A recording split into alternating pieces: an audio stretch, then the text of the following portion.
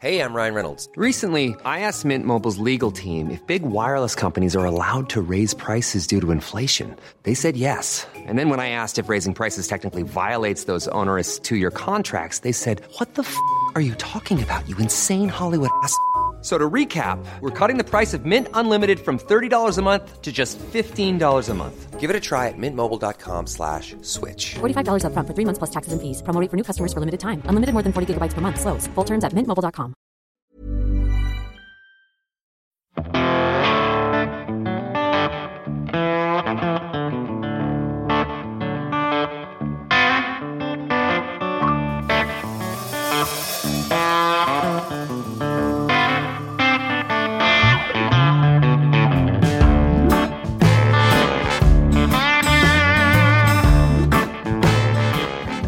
Hello, fellow music nerds. Welcome back to Music Makers and Soul Shakers. I'm your host, Steve Dawson, coming to you from the Hen House Studio in Nashville, Tennessee. I'm a guitarist, songwriter, and producer originally from Vancouver, Canada. I love all aspects of making records, so I thought I'd make a podcast and bring in a slew of folks who've also made records in one way or another and yak about it with them. Each month I'll be bringing you an in-depth conversation with a new guest. It may be a musician, a songwriter, a producer, or an engineer, but each of these people will have a fascinating story to tell about their lives and their involvement in the process of being a music maker and or a soul shaker. Thanks for joining me, and feel free to reach out to me through the podcast website at www.stevedawson.ca. And now, here's another episode of Music Makers and Soul Shakers.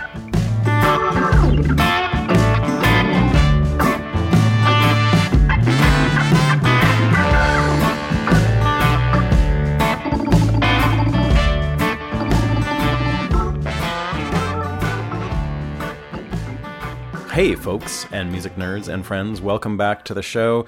This week is going to be part 2 of the Dennis Crouch episode that began last week. If you have not heard part 1, make sure you go back and check it out. You have to really have heard that part to know what is going on here.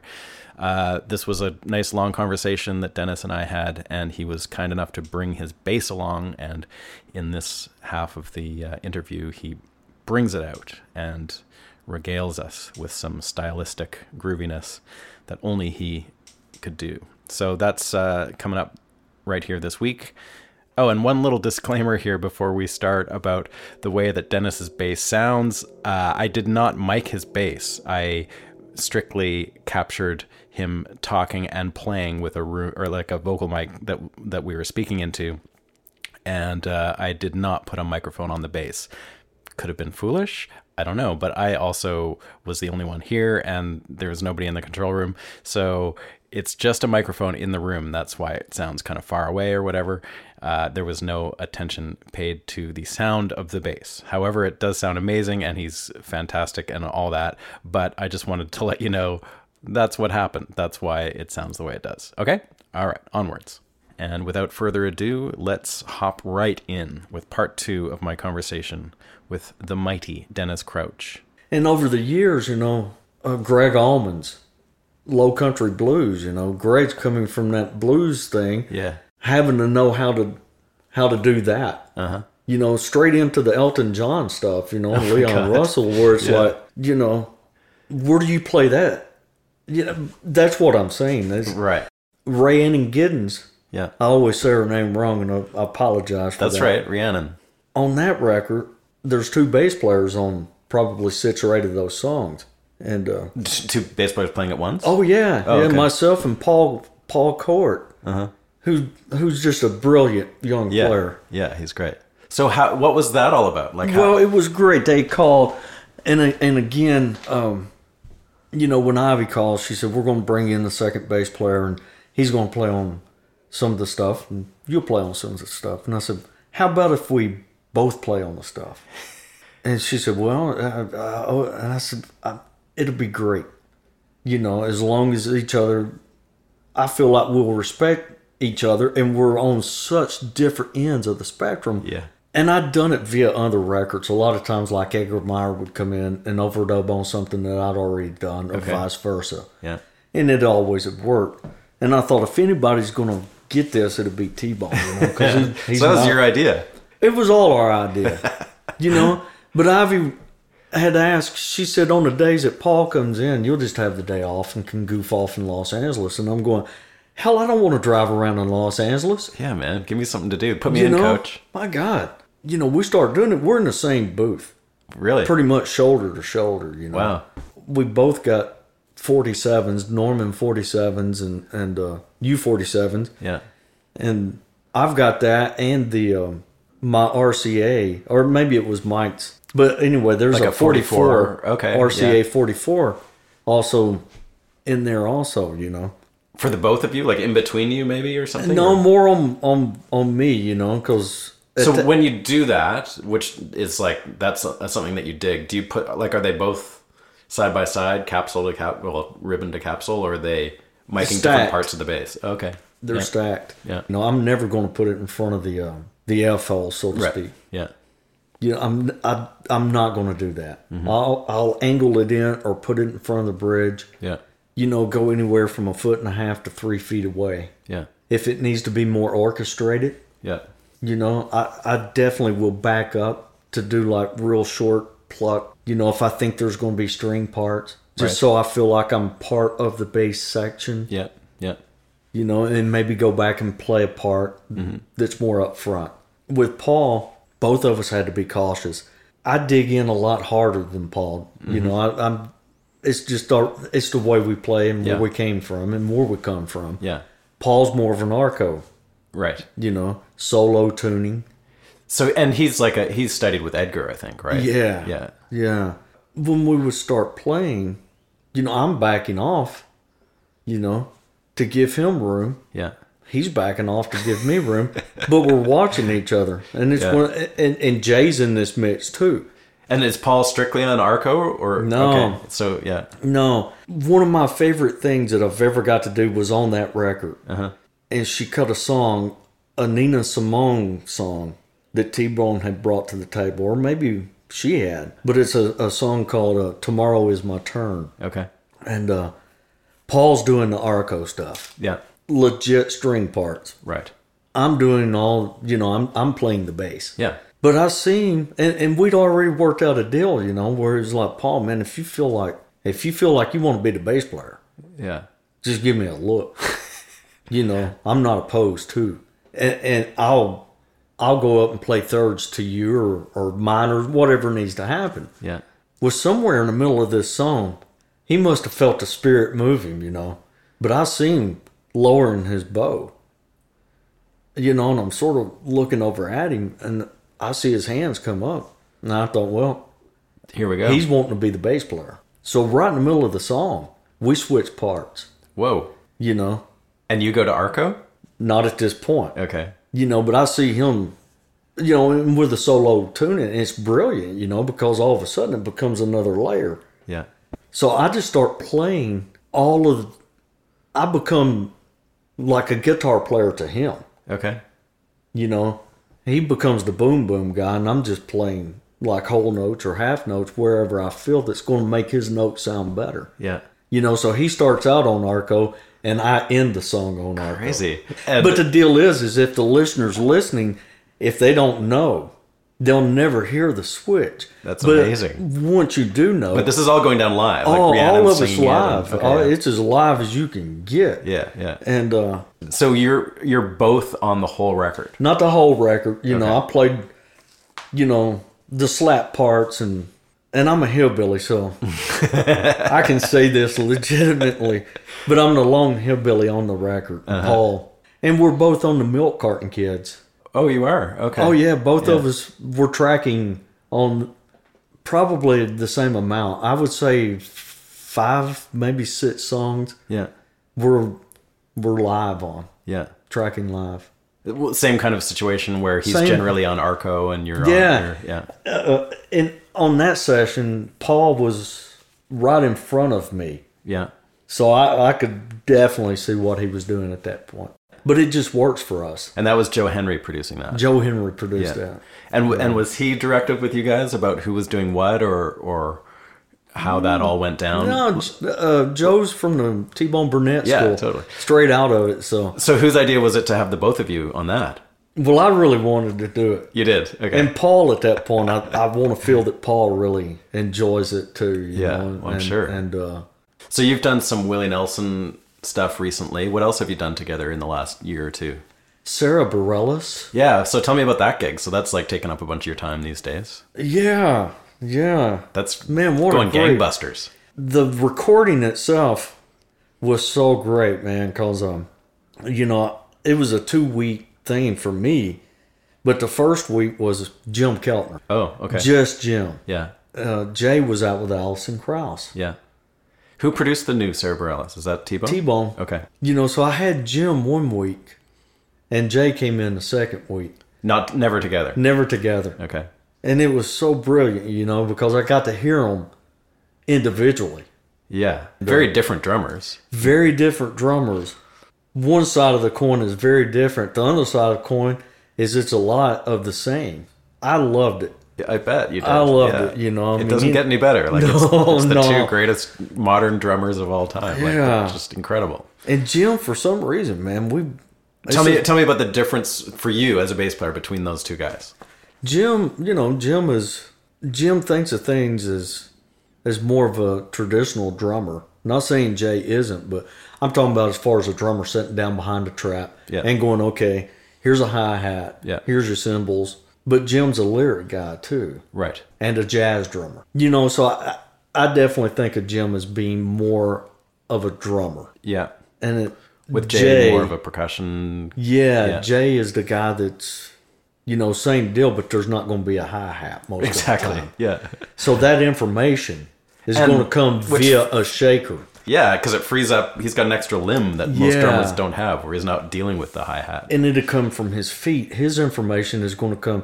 Yeah. And I say it's going to come from his feet because he's normally got shakers strapped to him. Yeah. When I think of Jim and his drumming, I always know I'm going to get the information I need from him via upstairs. You know, being upstairs drums, toms, hi-hat, cymbals.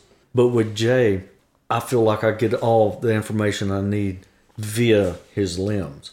Okay. Rather it's a shaker or a cymbal. Yeah. Or a tom. Yeah. A floor tom. Mm-hmm. So that record was spread out over a couple weeks. You had a week with Jim, a week with I had Jay, a week with Jim and Mark Rebo. Amazing. And I had a week with Jay Bella Rose and Blake Mills. Nice. You know, and it was like, holy cow. Yeah.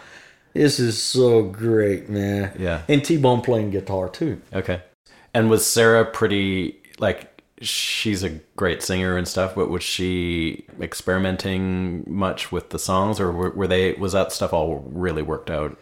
There was a song we cut called Saint Honesty that we all cut live. That was with Jay and Blake Mills and T-Bone. That is bare bone. That's live. Mm-hmm. Yeah, I don't want to say it was an experiment. It was an experience. Yeah. For her, you know, and for us also. Is she not used to working that way? No. Okay. No, I mean, she, you know, her older records are really produced. Yeah. I mean, very slick and pop oriented, and I mean that very respectful. Sure. Those records are great. And I don't want to get myself in. You don't want to get fired here. No. It's better. I'm not saying better. The teeth go deeper, I guess. Right. You know, it's more. Yeah. And she seems to have really responded to it, and she did respond to it, you know. Yeah. But again, that's one of the deals where it's a new artist coming in, and we have a thing that we do, and she had, you know, it's a give and take with respect on both sides. Yeah. And that's when it's going to work. Whatever record, you know. Yeah. That's when it'll work. You just got to respect each. If everyone's respecting each other, then it's going to work. And there's a prime example of someone phrasing.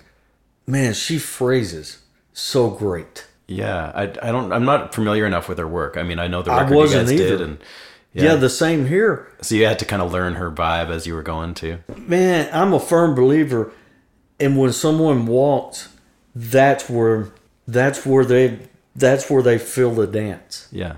You know, and so I had to learn where she dances. Yeah. And it didn't take long. Yeah, you figured it out. You know, but that's another deal that, man, I love where she phrases. And Jay and I just recently went out and done some live dates with her. We were doing the song Saint Honesty. Yeah. You know, for TV, there's a deal where it's like, man, this has got to be 2 minutes and 46 seconds. Right. Yeah. It's like, okay, well, we can cut this up, but we got to speed up. Got to speed the song up. Well, hell, we would speed the song up. We wouldn't last 3 bars. You know, we're sitting there. Man, it could go. You're just sitting right back where it belongs. Yeah. As soon as she'd open her mouth, and I'm sitting there going, man, that's where we're all going to dance right here. Yeah. You know, yeah. Sure, let's tell them we're going to make it 2 minutes and 46 seconds long. But when the cameras are rolling, you're just going to sink. They're going to have to roll right into a commercial because Yeah. we're only going to be about 3/4 of the way through the song. Yeah. And it happened every time. And we just laugh about it. There's nothing we could do. It's just the way she is. Yeah. Yeah, and that's the way we are too, you Yeah, know? totally. But the two of us, man, we're going to follow the singer. So it's not going to matter. Yeah. It's not going to matter. If she wants to, if she's phrasing out in front, more than likely we're going to go there. Yeah, man. If everyone is breathing the same, the end result's going to be good. Yeah. 95% of it is casting the right characters. The stuff that we done with yourself and Jamie Dick Yeah. and Matt and Amy is the same thing. Totally. We're all breathing the same, you know? Yeah. And that stuff was live, so we're all sharing the same time. Yeah. You know? You're sharing your time with my mic, and Yeah. my bass is sharing time with Yeah. your There's mic. no lying about it. No. No. But it either works or it doesn't. I think we all respect each other I think so. tremendously, you know, and that made it work. Well, not being on headphones too makes you play in a certain way that Absolutely. where you have to react to the room more than anything else. Yeah. Man, that's a huge part of all of it. Playing live or in the studio too, you know, is you know, even under headphones, whatever the situation is, you need to know the room. Do you mind showing me a couple things? Like I have a couple specific bass Sure. bass questions.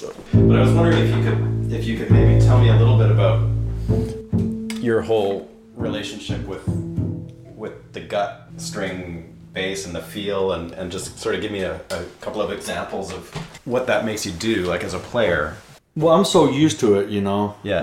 Have you always played with gut? Yeah, I've always been a gut And it's, string you guy. use the top 2 strings are gut, the and bottom 2. the A and E are gut also. Oh, they are? Okay. They're just wrapped in really tight silver. These are half wound, Okay. you know, A and E, Yeah. gut core. So what is it about gut? All of this is only my opinion. Okay. You know, That's but why- I that's like why you're how here. the note, there's no direct note. Yeah. Like with a steel string or an electric bass, you hit it and you get the note right there. It's immediate. But with these gut strings, your note it's not really going to develop until it's about, you know, for me, a good solid, really 3 or 4 feet away. Ah, okay. But probably at about 7 or 8 is where I feel like the peak, where the true bloom of the note is. Right. You know, and the example is you're setting, I don't know, 4 feet away. Yeah. But I'm going to hear the note the way I hear, Yeah. but you'll hear the bloom as it gets to you. You know, and, Yeah. and as it should be down here, you know, because it's so, you know, but that note's going on back to the room. Yeah, yeah. But I can play them short. You know, for me, the gut, you know, if I was in 4, I can let them ring where it's like.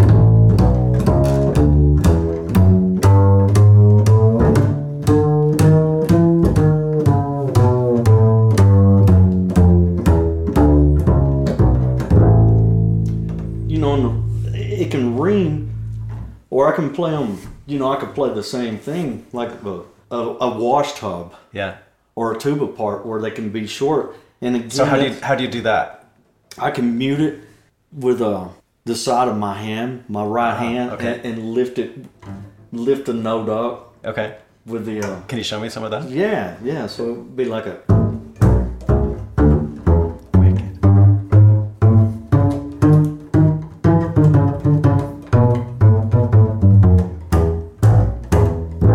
So that's sort of the side of your index that's finger. grabbing and muting down here. So your index finger is like your mute, and your middle finger becomes your plucking. But as you get into the noted hand, Yeah. you can raise them right here. So if I let it go right there, if I raise the left hand, it can mute too. So it can be like a. Yeah. So that's Right, so more staccato But thing, if you got both hands working together, then it can be like a, like a.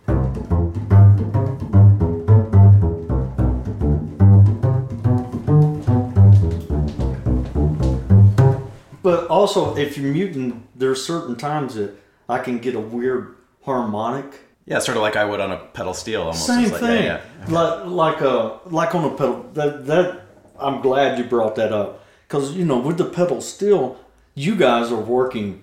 You're working 2 arms, 2 hands, 2 feet, and 2 knees. But with all that being said, behind your bar, you've got all these wonderful overtones. Yeah. Yeah. That can just be great. Mm-hmm. Well, in my mind, it's the same thing with these guys. Right. And so I can get these notes. There's no note there. You Yeah. know what I'm saying? But there's a harmonic way There's up stuff going high. on. Yeah. It can be anything, And if you're playing short notes,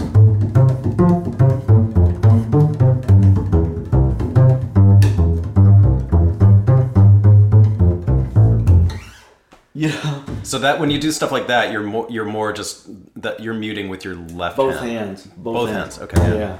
There's not a lot of call that happens, but there are times that the lyric. Another deal was we done a movie called I Walked the Line, Yeah. and I spent hours watching footage of the original bass player Marshall Yeah. Grant. God, now I'm drawing a blank. Luther Perkins. Luther Perkins. Yeah. But the whole boom chicka thing that Cash had going has been, in my mind, in the early days, it's been so bastardized today. Totally. And I love slap bass. Yeah. But Marshall wasn't doing what people think nowadays. That was a combination between Cowboy Jack, when Cowboy Jack was playing the guitar, or Johnny, Yeah. putting that dollar bill or piece of paper. And no offense to him, but Marshall, he never played any bass, so he wasn't doing this. And when that movie started, it was like, oh man. I spent hours and hours listening and digging up whatever footage. And there was no drummer. So Marshall, he's just doing what he feels. Yeah. And so it's the note. Same as what the snare would do. Yeah. So that's where a lot of stuff started getting incorporated into what we do. Okay. So where Jay would, he's doing stuff and I'm reacting too, Yeah. Yeah. Or skipping beats,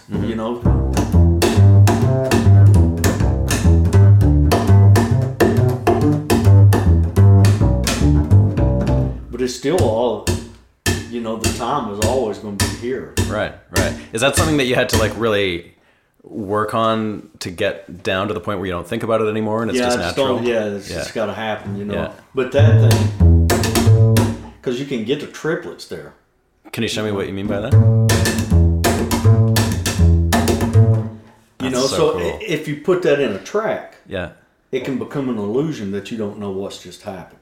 You don't know exactly where it's coming from because you're hearing that note. Right. Where's this coming Sounds like a delay almost or something. It is. Yeah. And if it's timed right again, depending on where you're miking, Yeah. at this distance, we're mic'd a good distance away and fairly high, so Yeah. that delay should be there. Right. Yeah.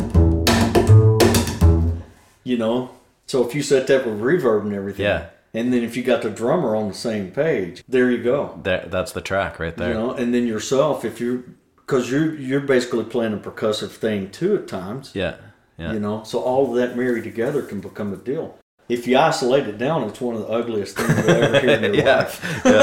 Yeah, it has to triangulate with everybody It does, doing their thing. And Yeah. at the end of the day, that's what it should be. our favorite records are just ugly. Oh yeah, I know. You know, I know. all of us, and if we isolate them down, you know, James Jamerson, Bob Moore, guys that we talked about earlier. Yeah. A lot of times they're not even playing a note. You know, they're what do you playing mean? Ghost. Like Bob, and Bob, man, he took me under his wing Yeah. when I got to town, and he showed me how to pull the string. Can you show me some things that he would have showed you? Well, and I've told Bob, I told him, you know, I called him one night and I said, look, man, I've got, you know, my dad, I've got the family and everything, but as far as like a musical, you know, and T-Bone Burnett, I told him the same thing. Yeah. You know, as far as having a musical dad or a musical father, it would be Bob Moore and T-Bone Burnett for Yeah. me. Yeah. Those are the guys. But yeah, Bob, you know, just showed me how to. Dig. Yeah, but it's not, you know, with these gut strings, you can't dig down. Was You he got- a gut string player? Oh, yeah. Yeah. You know, because if you dig down, then you're going to get like a, you know. Uh-huh. And to me, you don't, there should be a pick on the top of the, you know, like a, ka, Right. but it should come from there, you know. It should, Okay. the attack should be at the front instead of going. You know, if you go down like that and you play these strings hard, you lose the purpose of, you know. Uh-huh. But if you let it go like that, it becomes. It's almost like when you pick, you're hitting not just the point where you're picking, but almost your entire finger hits that string. As it should. Okay. As it should, you know. So it's more And fleshy. Yes, it should be all the flesh. Yeah. Yeah. You know, and then if you get down.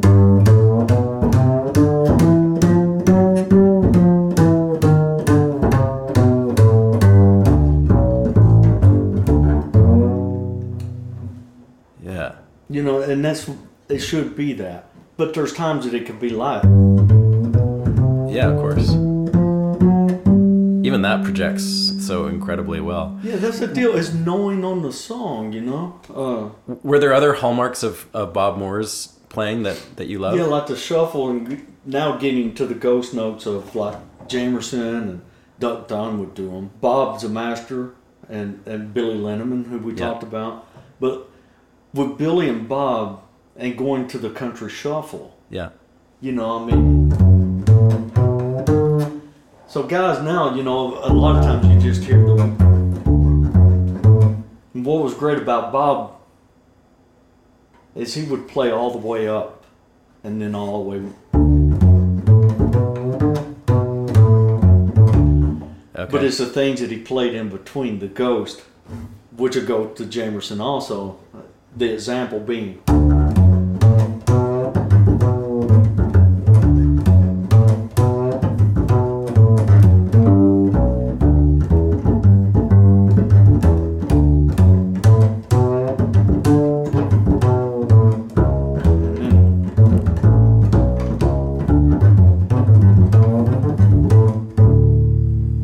You know, but it was, Amazing. and then if you go back and listen to some of the Motown, Yeah. Jamerson's doing the.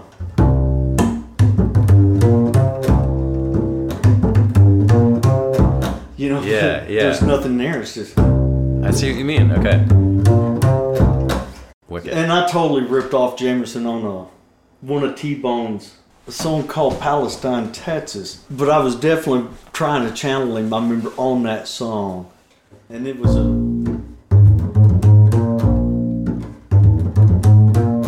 You know, it's Yeah. just a. Ever how you want to phrase it, Yeah. Yeah. you know. But in my mind, if we got that, you know, that's your rhythm. It's up to us to make it in between.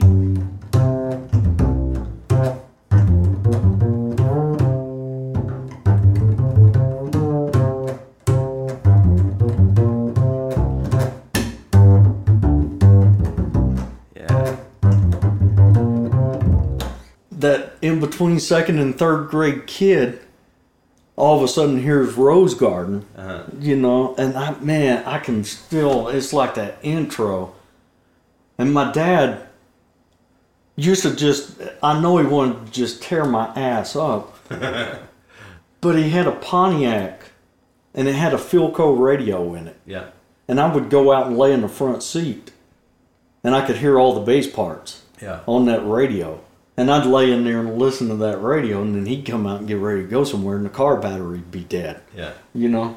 But that's where I could hear the bass parts. And man, I just remember hearing that.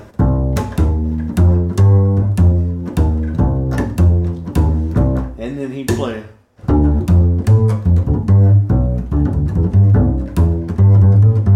So it was those little... Right.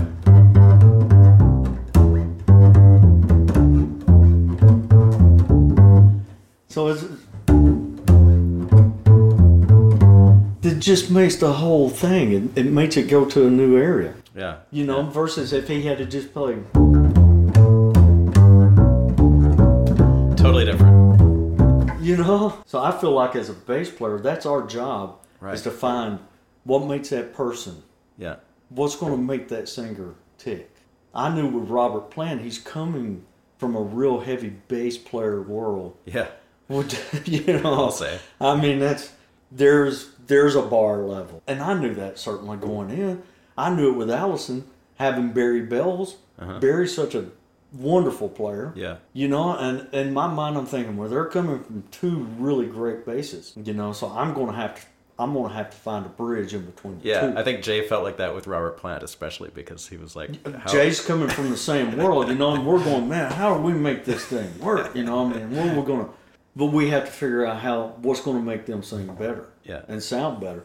So we're coming up, and they respond to us. So as an upright player, when you throw in some of the slap stuff that you do, that's something that seems to have gotten lost somehow to me as an art form in translation somehow. Like it's sort of become like a showy kind of thing or something. And I'm with you. It's the same. I feel the same exact way.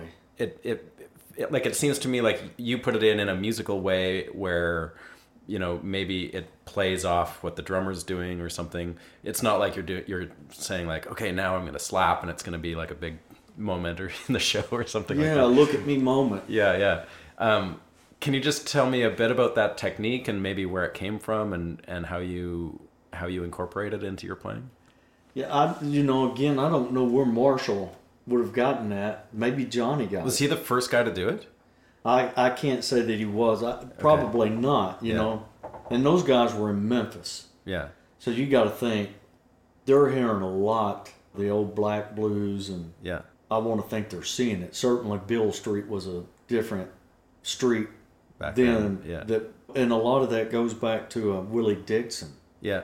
On those Chicago records. Yeah, he would have been doing it a bit, I guess, back in those days with the lack of a drummer in some situations. Oh, yeah.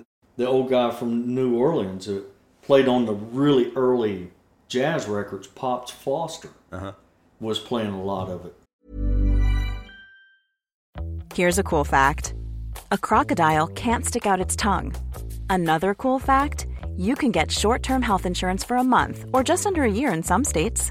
United Healthcare short-term insurance plans are designed for people who are between jobs, coming off their parents' plan, or turning a side hustle into a full-time gig.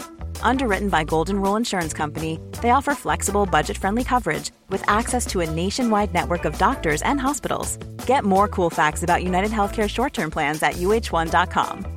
Hey, I'm Ryan Reynolds. At Mint Mobile, we like to do the opposite of what Big Wireless does. They charge you a lot. We charge you a little. So naturally, when they announced they'd be raising their prices due to inflation, we decided to deflate our prices due to not hating you. That's right. We're cutting the price of Mint Unlimited from $30 a month to just $15 a month. Give it a try at mintmobile.com/switch. $45 up front for 3 months plus taxes and fees. Promo rate for new customers for limited time. Unlimited more than 40 gigabytes per month. Slows full terms at mintmobile.com. Okay. And then in this city, there was a guy, Joe Zinkin. Yeah. That was a brilliant slap bass player. And Ernie Newton and Lightning Chance were the guys that had the snare on the side of the bass. Yeah. So I assume Marshall would have been hearing that. Right. You know, they wouldn't have seen it back then. Yeah. But they were certainly hearing. And the same for me when I was a kid. I could only visualize what I was hearing, but I didn't know how they were doing it. You know, so I'm sure he just incorporated it. But yeah, that whole, and it can, you know, I mean, think about it. Whatever song, what's one of those? I walk the line, you know. Yeah.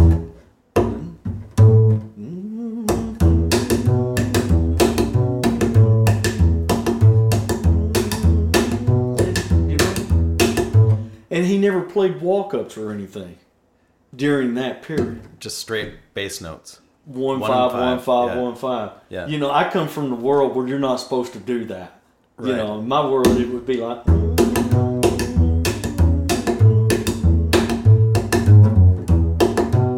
you know, Yeah. he didn't do that, and so I he wanted was- to honor that. You Right. know, Right. and he called me and thanked me for doing that. Really? It's one of the greatest calls I ever got in my life. No kidding. He said when he heard that sound, first of all, he said, I went and seen the movie. I thought it was one of the worst movies I ever seen in my life. I'm holding the phone going, man, this isn't going to end well. And he said, but I got the soundtrack, and I was driving down the interstate, and I pulled over on the interstate, and I cried like a baby. Wow. And he said, you're one of the first guys that got it.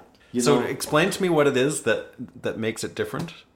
it's the note and it's the snare after. Right, yeah, Same yeah, thing okay. those guys would have been doing, but instead of a slap where you're, you know, it's a pluck slap at the same time, and then you And know, how do you do the pluck slap? That's just a really hard. yeah, you're just digging pulling, in. pulling the string, Yeah. you know, and then coming back and doing this, Yeah. you know, which is great on its own. Yeah. But that stuff, the Tennessee 2, it was a pluck, you know, place where the snare would be. Right. You know, boom, boom. Yeah. Yeah. That's the boom chicka that they talk about. Yeah. You know? That's just singles, and then you can double it, or you can triple it. And then the other is if you slap, and then some of the old guys would use the palm of their hands. You know, Willie Dixon, going back to their old blues stuff, Yeah. he was a plucker straight down the pipe. You know, so Yeah, he really dug in hard, yeah. right? Like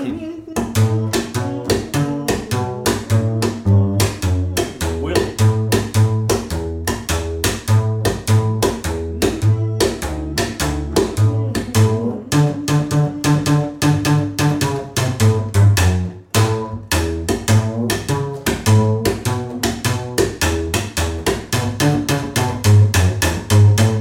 That was Willie, you know, that's what he done. and would he have had gut strings? He probably would have. Yeah, for sure. Yeah, and then Wellman Broad, the guy from Duke Ellington, played on the old Duke Ellington Yeah. record.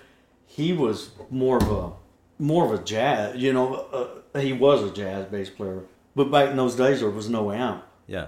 and they're all competing. Right. You know, so I mean, it would be furious, man. If,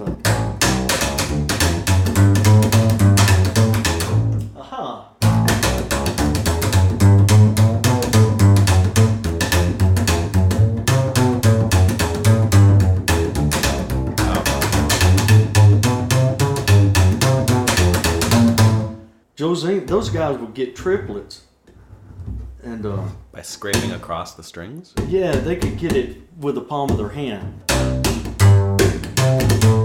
so you get the Oh, like You know. palm fingers. yeah.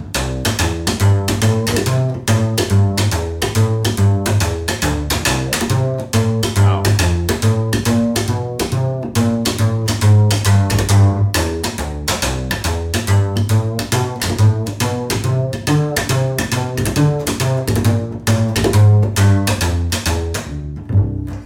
That's You know, heavy. so that's where that was coming.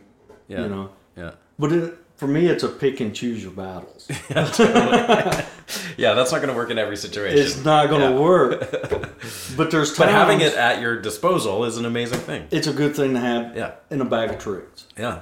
You know, so with Jay, there would be times, and there's still those times that illusion. You know, if Where who's doing what? That's what I, as a listener, as a nerdy, like full on listener, I can't tell if that's you or if it's Jay. Yeah. Who gives a shit, right? Yeah, yeah, because but I still want to know. Yeah, well, that's the deal. I mean, I might be going like this, or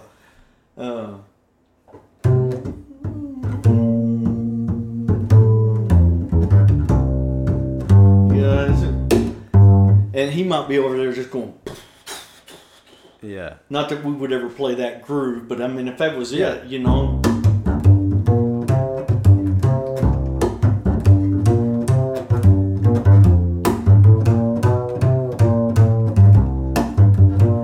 And he's on real.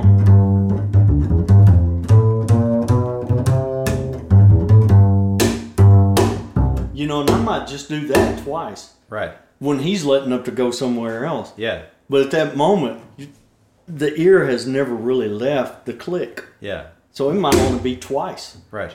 And then he might lift up off of it and go into he might be the guy that's doing, his foot might become that. Yeah. Or those low toms that he's got. And if it happens and I'm watching and listening, then I'm responding.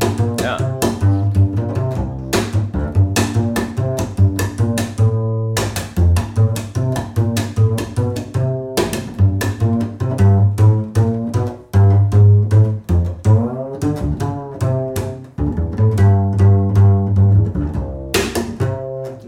Yeah. So it's or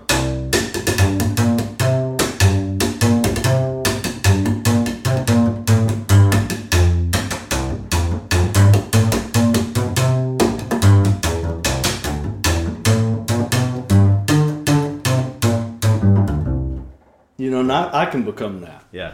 Yeah. The deal is let it be a mask, and that's where T-Bone, Prasante, Gavin, Jason. It all comes into play. Yeah. Yeah, of course. And then the thing like with the two bass players or with Paul, and if it's the right song and E minor, A minor, whatever it is, if he's doing all the arco and it's pretty and you got someone singing as beautiful as she sings, it's I mean that's the bottom, and that's going to be either one of our parts. But if he becomes this guy,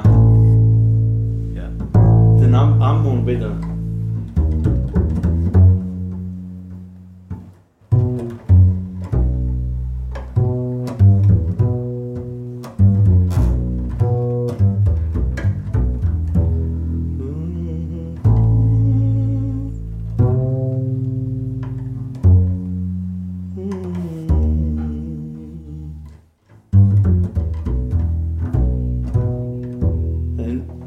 Almost become a bass section at that time.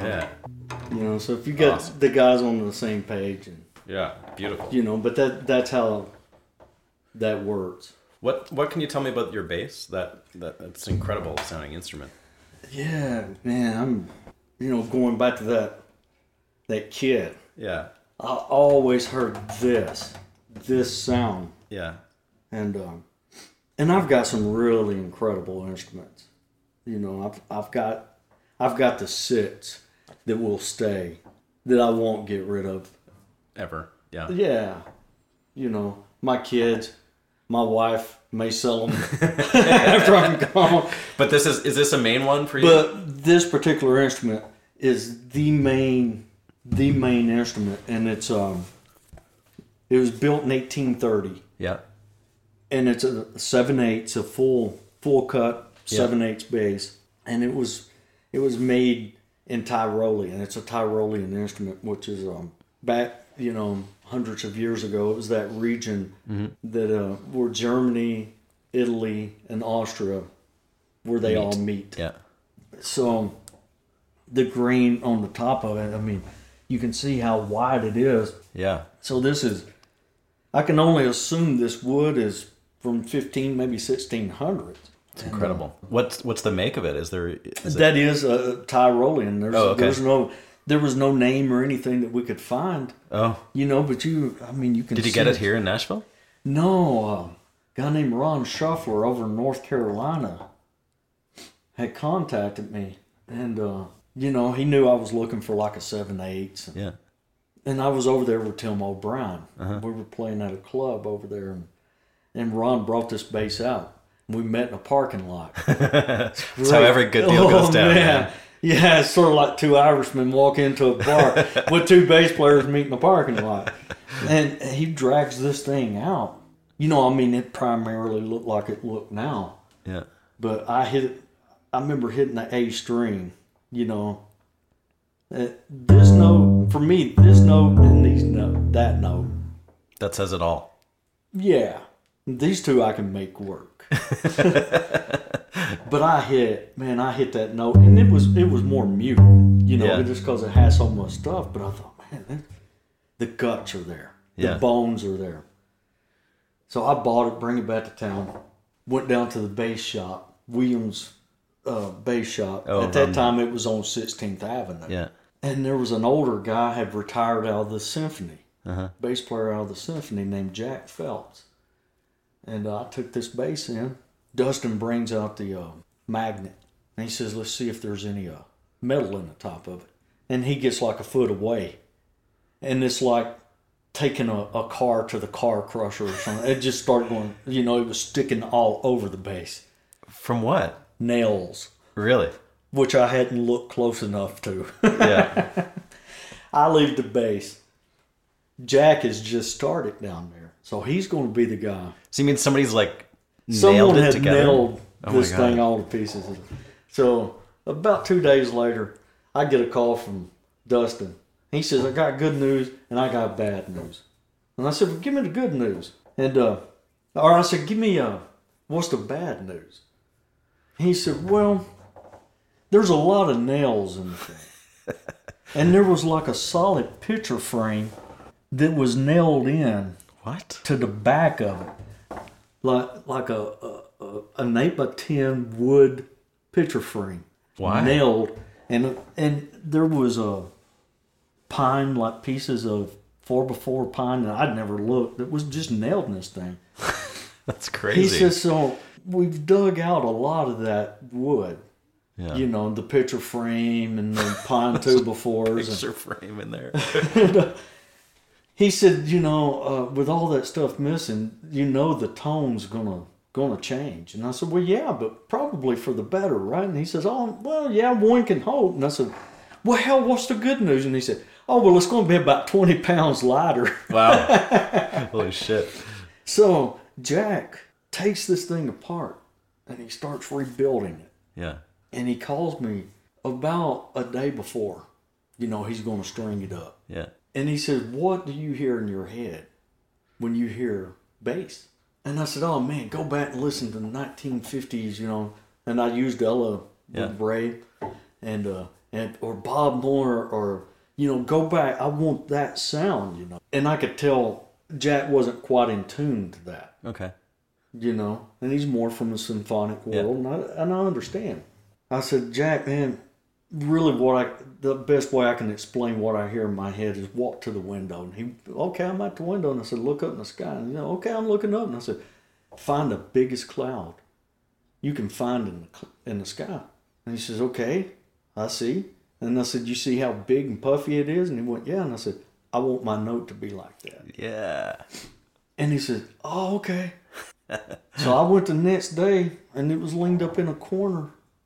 And I grabbed it. And I played the A note first. Jack was like, set him where you are. And I hit that note, and I just sort of went, oh, God, he got it. Wow. And I looked over at Jack, and he was crying. Oh, my God. Whoa. And that became this instrument, you know. Incredible. And I named... So you've had it for 20 years? Man, I got it around the time we were going to be doing Raising Sand. Okay. And it wasn't ready for it. Yeah. So it actually went under about 1.5 years or 2 restoration. Oh, okay, that long. So I got it around 2010, and I want to think the first record that it made an appearance on would have been for Elvis Costello called Sulphur to Sugarcane. Yeah. Sort of an acoustic record. Yeah. And this made probably half of it, or maybe all of it. That would have been probably its first appearance with that record. But again, I got to pick and choose the battles because it can be so big. Right. You know. So you have different basses that are more appropriate for other situations. Yeah, when I was with Diana Krall, she liked this bass. It's like a little 3/4 size, flat back German bass. Mm-hmm. And I hate backtracking, but to backtrack, when Johnny Cash was doing American Six, yeah, he loved this bass. That little small bass, and I don't know if it was and it is a beautiful instrument, but maybe it triggered a memory for him or something. You know, it's got the old tuning knobs, and at that time it didn't sound really that great. Huh. But that's the bass I always took, because I knew he liked that bass. Hey, you gotta please Johnny, man. Absolutely. And but shortly after Johnny passed away, the bass, it just went downhill. I mean, it just... Really? I don't know. It was beginning to deteriorate then, the sound and everything. So I had it rebuilt, and fast forward up to 5-6 years back, and I'd taken that bass in on a Diana Krall record. She just loved the way it sounded. Yeah.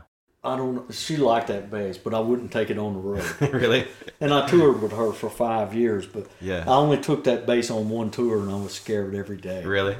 Because it's more brittle than this one. Oh, okay. But those guys, a guy named Randy Hunt, Jack started that bass, Randy finished it. Okay. But I've got an assortment of them, yeah. I've got one that lives in Los Angeles. Oh, you do? Okay, that's handy. That, For sessions out there. Yeah. I've used it on Sarah Bareilles' record, the Ranning Giddens. That's your LA bass. Yeah. And I used that bass on some of Walk the Line just because... Oh, yeah? I knew Cash liked that bass too, But I didn't really use it. I didn't use it as the primary bass. Mm-hmm. I would detune it, because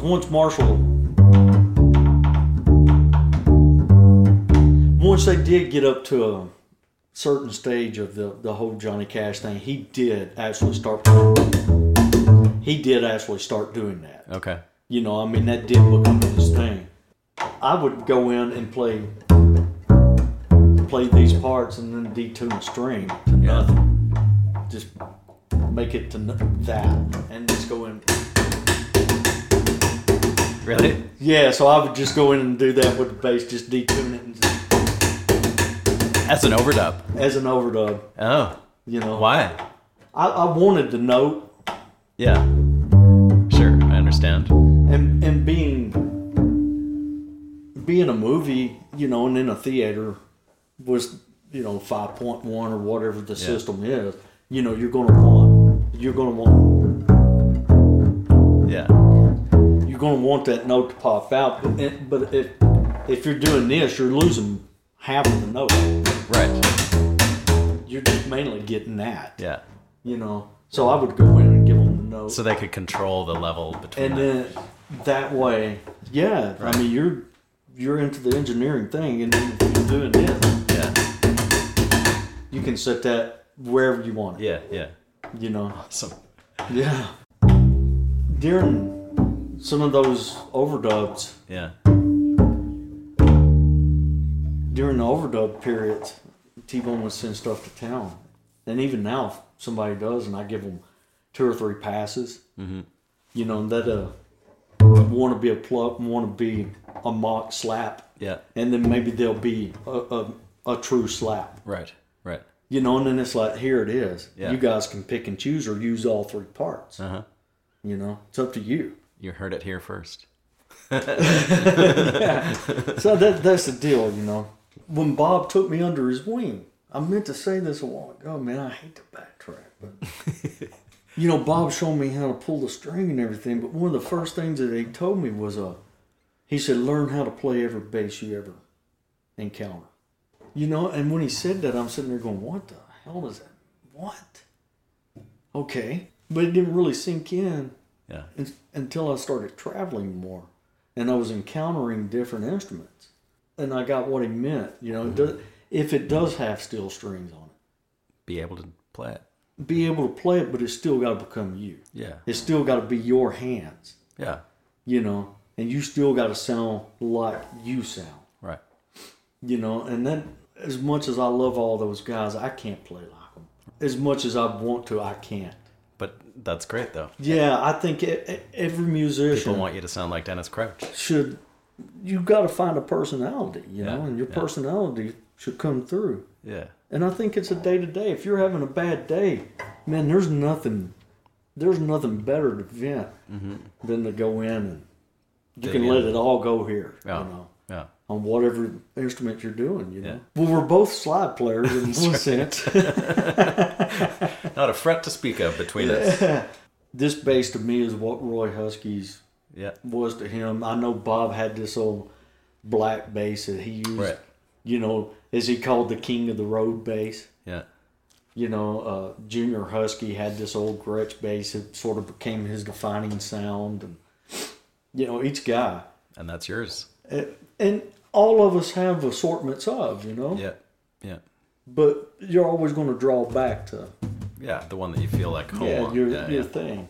That's the deal. Figure out where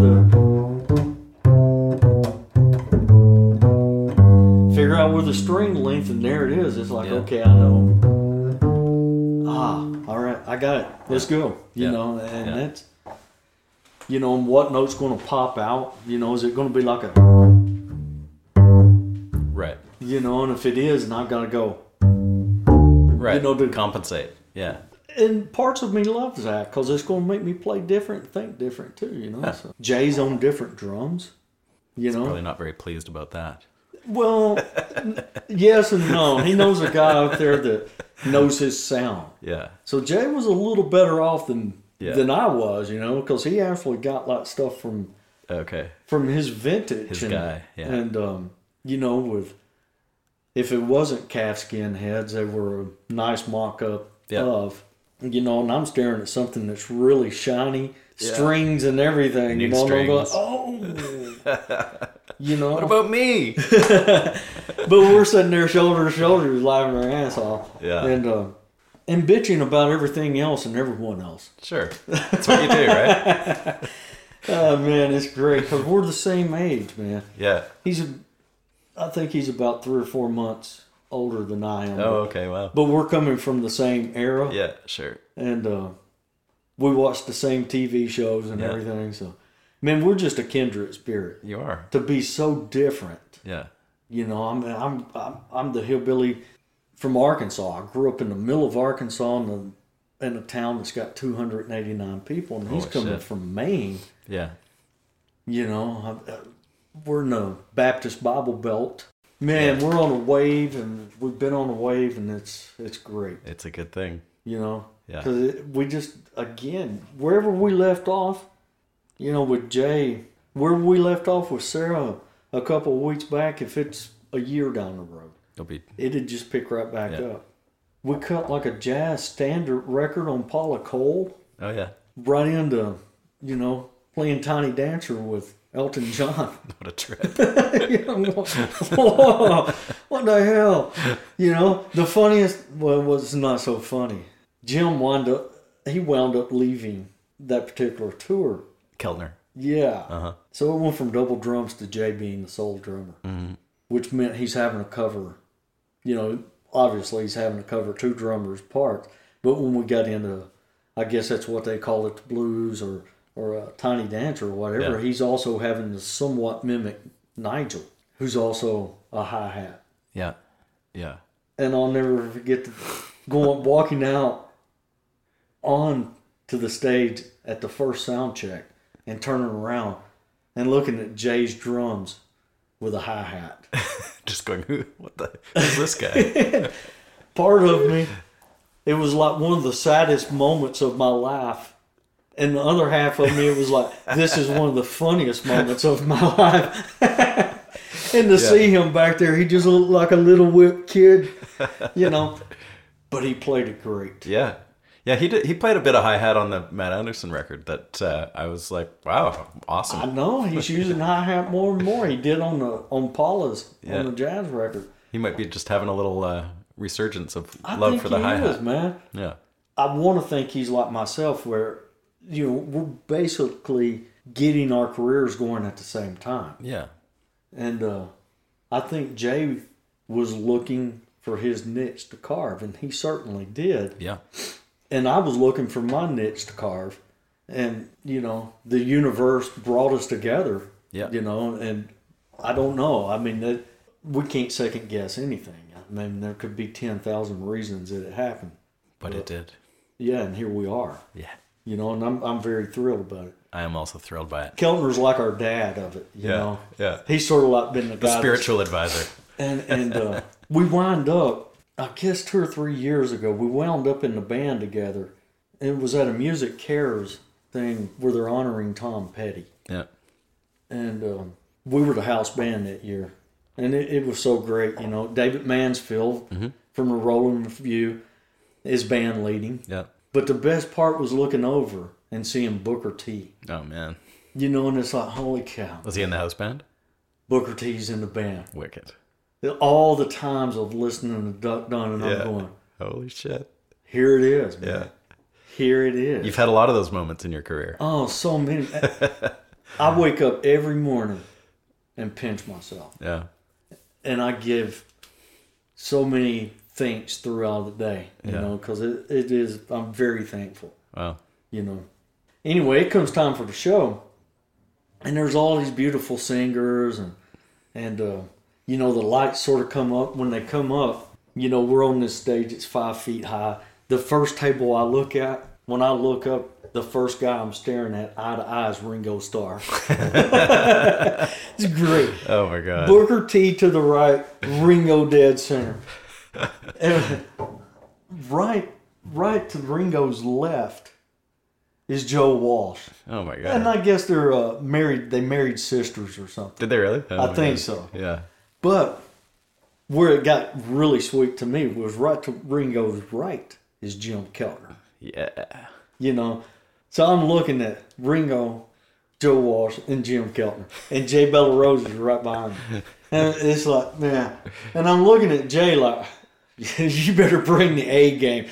Yeah. Your seat's a lot hotter than mine tonight, man. But it was so great because Jim, you see him immediately once the lights are all sort of up and he realizes who's in the band. Mm-hmm.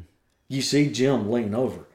And it's like it's almost like he's going, that's my boys. Yeah. And I've never done it in my life and probably never will in my life again. But when the show's over, 2 hours or whatever it is, the steps that lead down, whatever singer has sang on the steps or whatever, they're there. I'm walking off the stage and I thought, man, bam, I went down the steps. I thought I'm going to speak to Jim. I'm not going to speak to Jim. Yeah. And at least pay some respect. That's Jim Keltner. Yeah. And Ringo. But I walked out to Jim and his wife, Cynthia. Yeah. I said, Jim, man, it's great to see you. And he said, man, I'm so proud. And it was almost like a proud moment for Keltner, too. Yeah, Man, you and Jay, man, that was great. I'm so proud, I'm proud of you guys. And that's the ultimate. That is the ultimate. That is the absolute ultimate. Yeah. There's been times that he's called my house, and I just sit and look at I just look at the caller ID. I ain't even going to answer the phone. I'm just going to look. Oh, God. Yeah, he's like, shit, man, look at that. But it's the same, man, with the old guys. I have such a huge respect. Like Lloyd Green. I look at Lloyd Green as the same. And there's times that Lloyd says, he's called the house, and I'm like, Lloyd Green's calling my house. It says Lloyd Green right there. Look at that. In my mind, if I ever do get passed out and I get over it, I'm hanging it up. I'm done. If I wake up that morning and I'm not excited about playing or seeing those guys, I don't want to do it anymore. Yeah. There's just so many great moments. You've had a lot of them. Greg Allman. Yeah, forget it. Oh, my God, man. We were there when he came out. Yeah. His first concert after the liver transplant, Amazing. I mean, to be on that stage the first time he comes out afterwards, you know, and that's emotional. To hear Midnight Rider. Yeah. Sitting there. Come on. after, because it had gotten so emotional, and you could hear a pin drop. Yeah. And we launch in, with the horn sections. Yeah. George Bohannon, yeah, being one of the trombone players, from Motown. Amazing. Sitting there, both Jim and Jay, I think, were both still on the gig, so double drums. But you get this emotional thing, him thinking the donor, yeah, and the family. Oh my God. And this pin dropped, and everybody just going, I don't. You can imagine. Yeah. Even us as the musicians, we're going, man, we don't know how to think. Mm-hmm. But we launched in to Midnight Rider. Yeah. And when he opened his mouth, man, chills. The lid blew off of the place. Yeah. And you just, I was behind him, and I just see everything just. Oh my God. It's almost like, for me, I step outside myself and go, hey. Who the hell's this guy? Yeah. Strawberry. Yeah. You come a long way, man. Yeah. Well, thanks, man. Thanks for sharing all this stuff. It's fantastic. I hope there's not too much. I hope we didn't. No, hell no. There's never too much. Man. Thank you. I told you this coffee was going to wind me up. Well, thank you for doing this.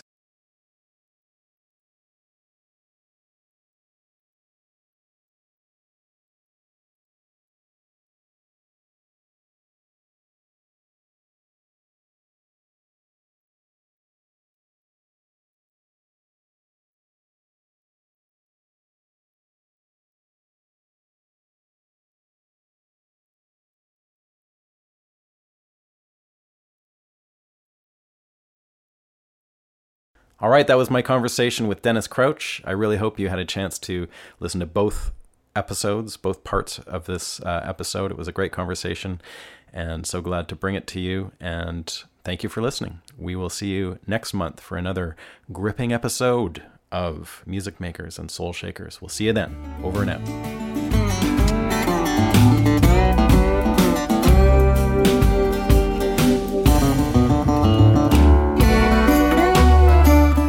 Thank you for listening, everybody. The Music Makers and Soul Shakers podcast was recorded in Nashville, Tennessee at the Hen House Studio. You can visit us online at www.stevedawson.ca. As always, I would like to thank Jeremy Holmes in Vancouver, BC for his help with research, and we'll see you next month for another gripping episode of Music Makers and Soul Shakers.